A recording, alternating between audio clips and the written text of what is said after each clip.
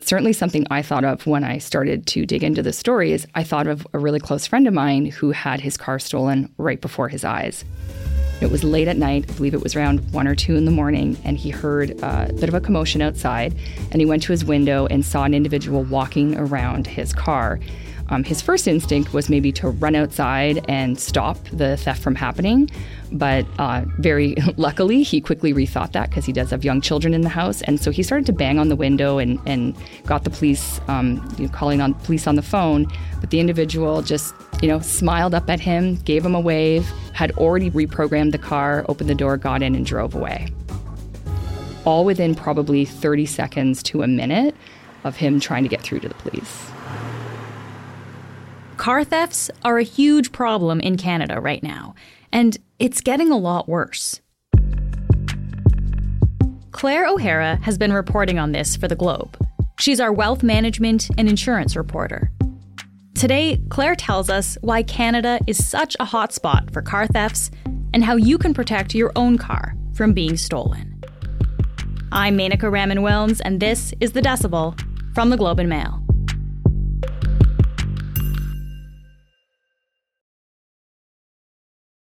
Claire, thank you so much for joining me on the podcast. Great. Thank you for having me. Let's talk about the numbers here. How much of an increase are we actually seeing in car thefts in Canada? This is what really was interesting to see, that for the first time, all of the provinces across Canada has seen a pretty big jump in the number of car thefts that were happening in 2022. And the biggest ones are in Ontario and Quebec. So they both saw about a 50% increase in the number of vehicles that were being stolen.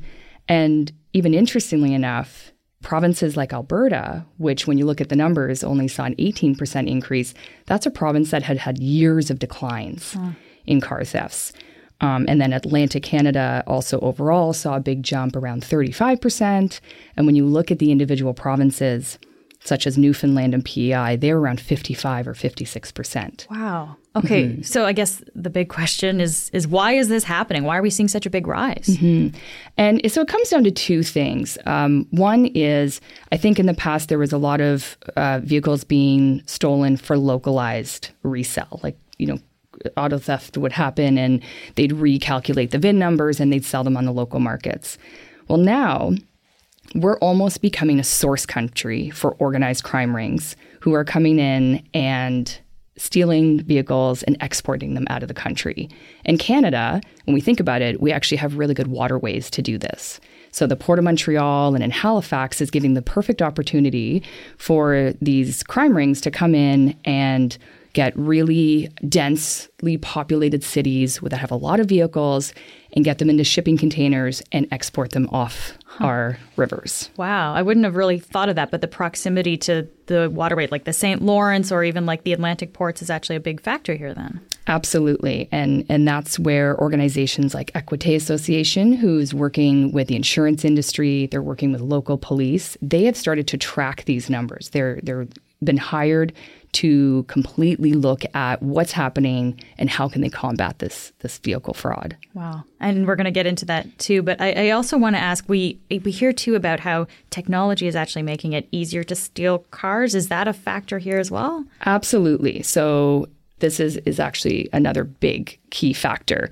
because majority of the vehicle thefts in Ontario and Quebec, I think Quebec is more than 75% of these vehicles that are being stolen are vehicles that are 2017 or newer. And that means these are vehicles that are built with this new technology, which is great for consumers to be able to get into their cars with keyless fobs and automatic car starters. And that is one of the big factors. They can reprogram your key fobs. They can go open up your gas tank. They can actually identify what car you have just by looking at information that's on that flap. They put it into a system that looks very much like a Nintendo Game Boy. Whoa. And pull up what your car is, and they'll reprogram your car starter within a minute. Great for consumers, also great for thieves as well, then it sounds like. Absolutely. Yeah. So we know that there's an increase here, but what are the most common vehicles, like the types of vehicles that are actually being stolen? So if we're thinking about the cities and provinces that are being targeted, these are densely populated cities that have a lot of the same cars. And typically in Ontario and Quebec, these are going to be SUVs. When we look Canada-wide, it's interesting that everyone's always curious about what the top vehicles are.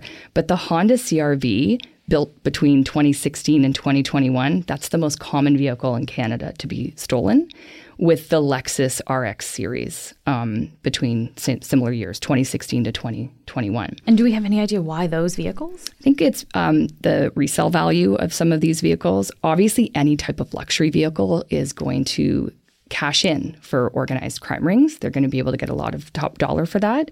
But it's also, when you break it out provincially, Ontario, the highest car is the Lexus. So obviously this is a province that might have more of these. They're commonly found more in cities than in rural areas. And then when we look at other provinces like Alberta, and you think of the Western, their big popular car would be trucks. And interestingly enough, it's the older models of trucks, like a Ford F-350 from 1997 to 2007. That's the most common truck to be found. And it's probably because there's more of them. Oh. So it's not that they're specifically looking for that, but there might be more of them in those farming communities, and they can get a lot of them at one time. It's also got lots of parts that people would be looking for to replace, and auto parts also play a big factor into what these thieves are looking for. Yeah. Okay, so it's interesting. So it changes a little bit across the country based on what kind of vehicle is popular. So what happens once they're stolen? Where are they ending up? You're right. There's a couple things that are happening when they get stolen. And interestingly enough, what investigators are finding with Alberta is these vehicles, even in Alberta, are being found in the Port of Montreal. So even from Alberta? Even from Alberta. Huh. So when these vehicles are stolen, it's very quick the way these organized crime rings work. It'll be in the middle of the night. They'll get them all to sort of one area and start loading them into shipping containers, and then they're moved pretty quickly. In other situations, they may leave the vehicles for a few days, and they may be doing this to see if there's trackers on the cars or maybe compiling more in one area. So one individual I spoke to is John Dursey. So he's a Barrie resident who had his car stolen from the Toronto International Airport. Perhaps maybe they thought that he had taken off for a trip and it was a great time to steal his vehicle. He was only there for a one-day conference. And he did have a tracker on his car. And so it was found in an empty parking lot with 15 other vehicles with empty shipping containers around the car. Wow. His car was able to be found. But if they had made it into the shipping containers, they do make their way to the Port of Montreal. And then unfortunately, they are getting out of the country. So the police, the local police, are working with Interpol and Equité Association. They're trying to really combat what's happening to keep these vehicles from leaving the country. Okay, so where do they end up? They're going to various places. They end up in Europe, obviously, is where they can go. But they're also ending up as far as Africa and the Caribbean. Even when we're looking at Interpol, which has set up this fascinating database of, I think there's 135 countries who report into this Interpol database, and they're all reporting the vehicles that are reportedly stolen. So there's about 7 million vehicles that are in that database. And Interpol is even saying that once vehicles show up in, say, Europe, they're actually tracking cars that show up as far as South America and Australia. Wow. So it's like it could end up anywhere, essentially. Yeah. And if they're stripping them for parts, then that's probably even more widespread. Do we have a sense of what happens to the cars once they get to these countries? Sometimes they're stripped for parts, but if they're not, what are they used for? So Equité Association absolutely tracks where these vehicles go and what ends up with them. And what they're finding is that a lot of these cars are being stolen by domestic and international criminal organizations that are then using the proceeds of either selling the cars or actual individual car parts, and then they're being used to finance domestic drug trafficking, arms dealing, human trafficking, and international terrorism. Wow. So these are really ending up kind of supporting nefarious purposes here then. Absolutely. And right up into terrorism. That's the big one that Interpol is looking at, that it's going as far out as big terrorist groups that are using these vehicles in their funding initiatives. So we talked about how this is a big issue in Canada as a source country for these vehicles. Is that the situation in other countries too, or how does Canada compare? So Canada is, as we can just see over the last year, we're definitely becoming a source country for this, but we're not alone. The United States of America has been battling the same type of car theft. They see very similar situations in their ports of New Jersey, and they also have a lot of issues with the border on Mexico.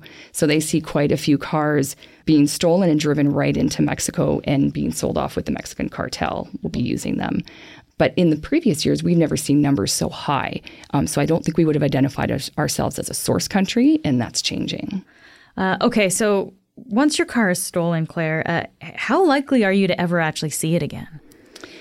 Yeah, so I mean, most people would think that they'll never see their car again. But the police are now saying they are looking at increasing the recovery rate for stolen vehicles. And that's happening at the Port of Montreal, as well as probably in Halifax. But they have been able to, in the last 3 years, been able to recover about $40 million worth of vehicles. And that's a big jump from what we had ever seen before.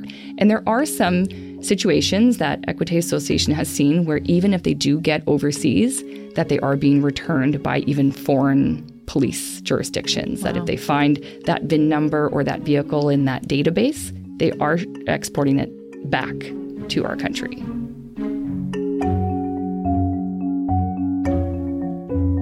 We'll be back in a minute.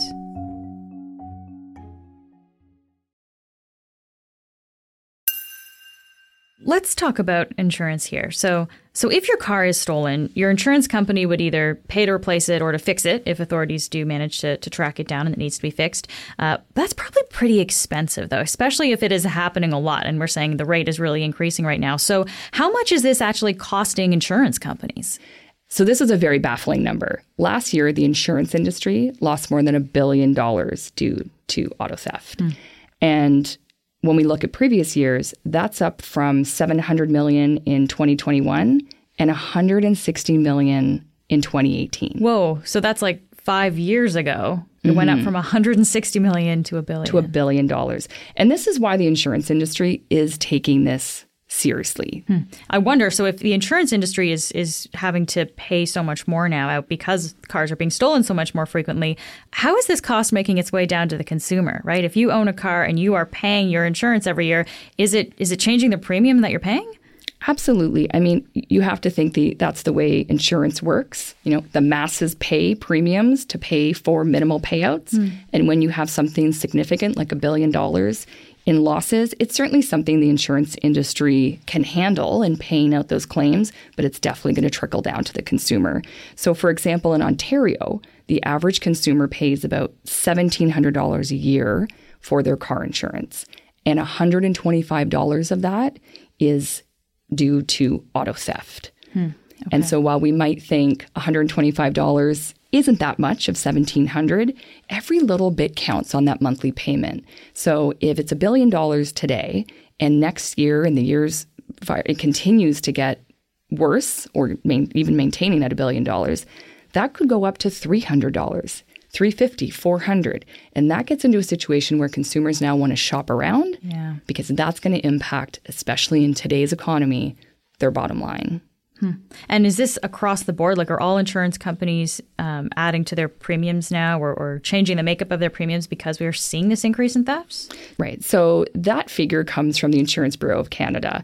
And so they are representing the majority of the property and casualty insurers in Canada. So while there may be one or two insurers that have not yet increased any premiums due to that $1 billion number, it certainly is going to trickle across the sector. And for that reason, consumers can certainly shop around and they might be able to find one that could maintain their monthly payment or their annual premium. But over time, if we continue to see these numbers build, I would think it's very likely that majority of insurers will have to pass that on to consumers. Wow. So even if you don't have your car stolen, you are still paying for this. If you have a car and you're paying for insurance, you're still going to be paying for this in some way through your premium. Right. It gets sort of across the masses. Yeah. All right. So insurance companies obviously then would have a vested interest in wanting to decrease car thefts because they're paying a lot of money out for this, as that would decrease their own costs if they could reduce car thefts. So what are insurance companies actually doing to mitigate this? Right. So the insurance costs also include things like rental cars. So in the case of Mr. Dursey, he had to get a rental car because while he got his car back, his car was actually damaged. I think there was wires cut. He couldn't get it back. It sat with the police for a couple days, and then it was shipped off to the dealer. The dealer didn't have the parts on hand, so he had to get a rental, and that's covered by the insurance company. So the insurance industry are becoming large advocates to helping solve, or at least help consumers try to prevent auto theft from happening from their vehicles. And so what kind of measures are we seeing insurance companies try to advocate for here to decrease thefts? Right. So the insurance sector as a whole, and they're all in agreement of this, has sort of come together with what they're calling a layered approach. And it sounds very common sense when you look at it, but what they're saying is if you put several of these ideas together, it can really impact whether someone will get your vehicle or not. So the very simple first layer to all this would be like keeping your car door locked, parking in a garage if you have one, parking in a lit area, as well as making sure your windows are completely closed. And then there's second layers, things like car alarms. We always hear the really annoying car alarm in the parking lot and think, do these actually do anything? But in the middle of the night, if a car alarm goes off, majority of the time, they'll leave your vehicle, probably your street, completely, and go on to another neighborhood. So it's just enough to kind of deter a just thief enough from taking it. Yeah. And the other things are like the classic car club that you would attach to your steering wheel. And while they can certainly get through that device, it slows them down. Things like even having stickers or decals on your car that would make it stand out, they don't really like that either. Anything that differs. Yeah. So if you have like a Thule roof rack and you have all the stickers and everyone knows, oh, that's Bob's car with all the stickers, it kind of makes them go to the next vehicle. So those decals are actually like theft deterrent devices as well. Absolutely. Yeah. The family stickers that we all saw years ago could potentially make someone, go to the next car. And then there's a layer that's a little bit maybe more expensive to do. One of the things that thieves do is they have, as I mentioned, automatic devices that can reprogram your key fobs. You can keep those keys. Most people keep them inside, their front hallway. You can get boxes that will prevent the radio signal from coming out, and it locks it basically for them. You can also get an onboard diagnostic port lock. They're called OBDs. That's the thing that they're reprogramming. If you have a lock on your car for that, they're not able to do that. And lastly, this is where the industry as a whole is really coming together, are tracking systems. And the insurers are actually coming out and saying to individuals, we're going to cover the cost of these tracking devices because it's helping them cut down on costs. And just lastly here, Claire, I mean, after you've done all this reporting on it, I just wonder, does this information make you rethink, I don't know, the safety of your own vehicle or what you do to kind of the steps you take to make sure it's safe? So it's interesting. It does. I have an SUV. It's black. I live in downtown Toronto, so it certainly piqued my interest to think of what I could be doing. I don't have an automatic car starter in my car.